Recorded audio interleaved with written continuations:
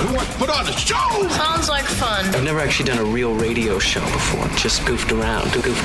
Friday the 13th. Give me a little of that Jason Voorhees. Give me some of that. Oh, that's nice. Oh, that gives me chills. In the background, you hear the classic Harry Manfredini score from Friday the 13th. It's maybe a little too scary for Friday morning, isn't it? Let me hang on a second here.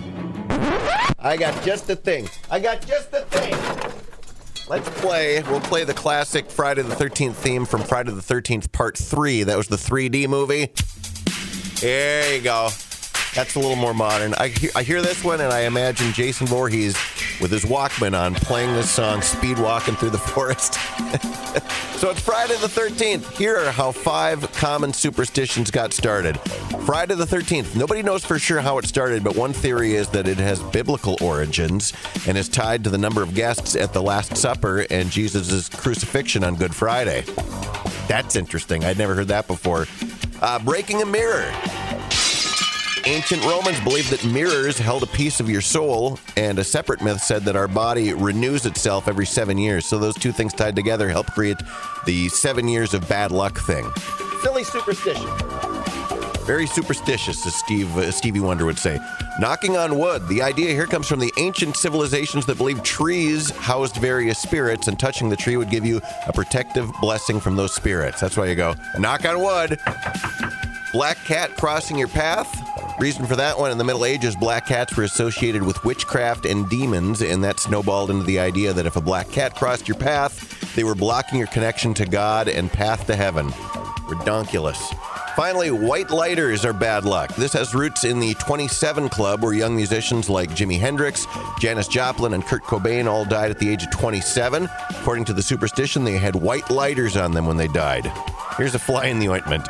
Bic disposable lighters weren't even invented until 1973, and Hendrix and Joplin died in 1970. So put that in your pipe and smoke it.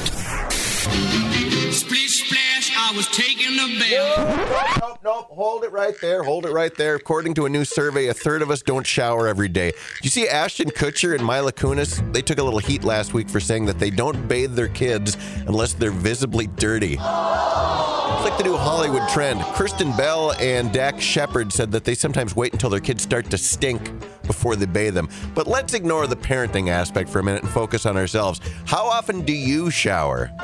I can confidently say that I shower every morning, but according to a new poll, they asked over 5,000 Americans, and not all of us do it every day. Over a third said that they don't usually shower that regularly. I can't imagine waking up in the morning and not taking a shower. I couldn't start my day if I don't get a shower first. Wakes me up, gets rid of the funk. 62% of us shower at least once a day, including 11% who said more than once, but 20% said every 2 days. 6% said 3, 2% said 4, another 2% said every 5 days. 5 days between showering? Gross.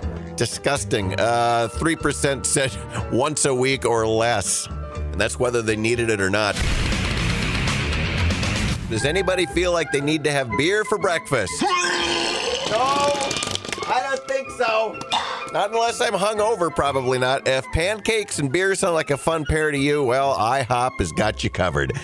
Believe it or not, they just announced that they're adding beer, wine, and champagne to their menu at some locations.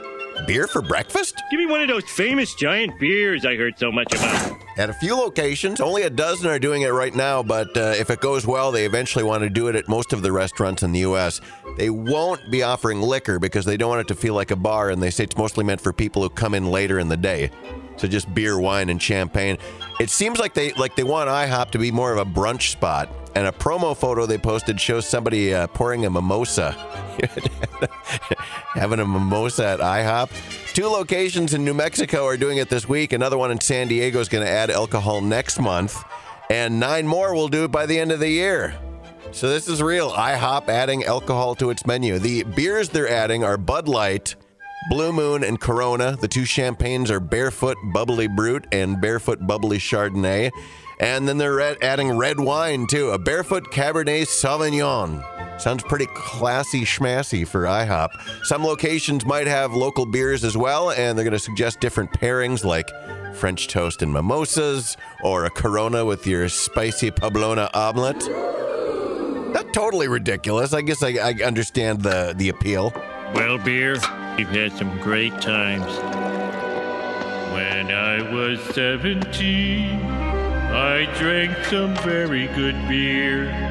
I drank some very good beer I purchased with a fake ID. My name was Brian McKee. I stayed up listening to Queen when I was 17. Playing what we want, 101.9 Jack FM. It is your Jack FM morning show here with your Friday the 13th forecast. I'm meteorologist Jason Voorhees. Nice. Sunny and breezy. High of 81 expected today, down to a low of 52 tonight. Tomorrow's going to be sunny and 90. Nothing to worry about this weekend. Beautiful. Weather's going to be beautiful. Only thing I'm worried about is what Friday the 13th movie am I going to watch tonight? Some people fear Friday the 13th. They got superstitions. Me, my biggest concern is, do I watch the first one? That one benefits from having Kevin Bacon in it and is probably one of the most suspenseful. But, you know, it doesn't have, spoiler alert, it doesn't have Jason Voorhees in it. You know? As much as I love Jason's mother, I prefer seeing Jason. So 2 is great, but 3, he gets the hockey mask. 4, you got the one with, Crispin Glover is in that one, and you got little Corey Feldman. Also good and also very suspenseful. But it's more fun when you get into the later ones that are not so good. I really love the cheesy factor of once you get into like part 7 where he's taking on the psychic girl.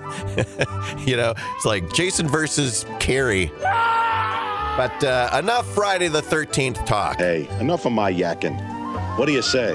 Let's boogie. Let's boogie through some birthdays. August 13th. If you got a birthday today, you are sharing it with Maddie from Nashville. Lennon Stella, she turns 22.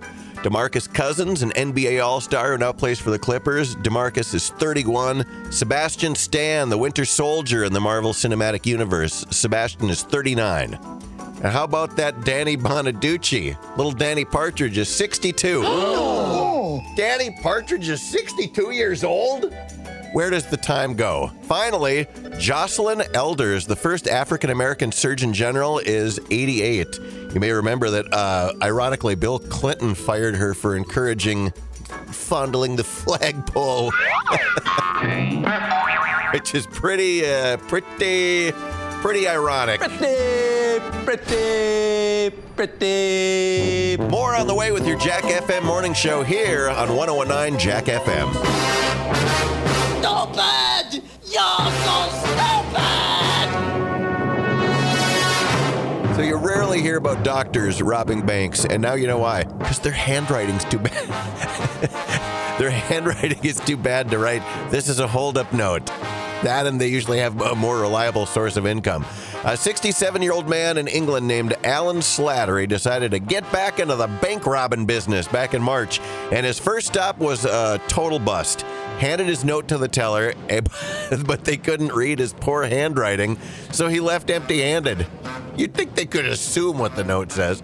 Well, the employees later huddled together and figured it out. It said, quote, "Your screen won't stop what I've got. Just hand over the 10s and the 20s. Think about the other customers." Oh, yeah. I'm looking at a screen grab of it right now. It's pretty much totally illegible. It's unclear if the screen was a permanent anti-theft fixture or if it was more of a temporary anti-COVID divider, but nonetheless, the tellers didn't know what the hell he was talking about. Alan wrote a legible note at bank number 2 and got away with around $3,000. He also hit up a third bank, but the teller there refused to comply. Police caught him. He was arrested, pleaded guilty on robbery and attempted robbery charges. He's going to do 4 years behind bars. Hopefully, he'll take a penmanship course while he's in the pokey. Speaking of pokey, Pokemon. Actually, Digimon. This is the Digimon theme. Sounds like crap. I didn't find a very good version of it. This is from Digimon Digital Monsters. The problem with stealing rare merchandise is, what do you do with it after you steal it so that it can't be traced back to you? This group of thieves clearly did not plan ahead for that.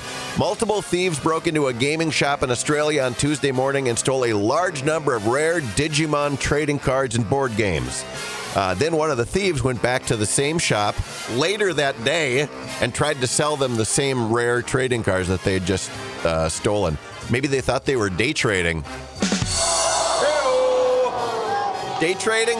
I get it. It's very funny. Not surprisingly, the store recognized the cards and called the police. The cops then followed the person to the hideout where they found stolen cards as well as 2 other suspects. Then, 2 hours later, a separate person went into the same store and also wanted to sell some of the stolen Digimon cards. They were also arrested. So far, the police have charged 5 people and are looking for a 6th. And there you go. There's your stupid criminals in the news! Random facts you didn't even know you needed to hear for a Friday. I was not ready for that. Sweet, sweet, juicy Friday. Your first random fact, Frankenstein is the name of the doctor who creates the monster, not the monster itself. Everybody know that. Goddamn, boy. Everybody knows that. It's Frankenstein's monster.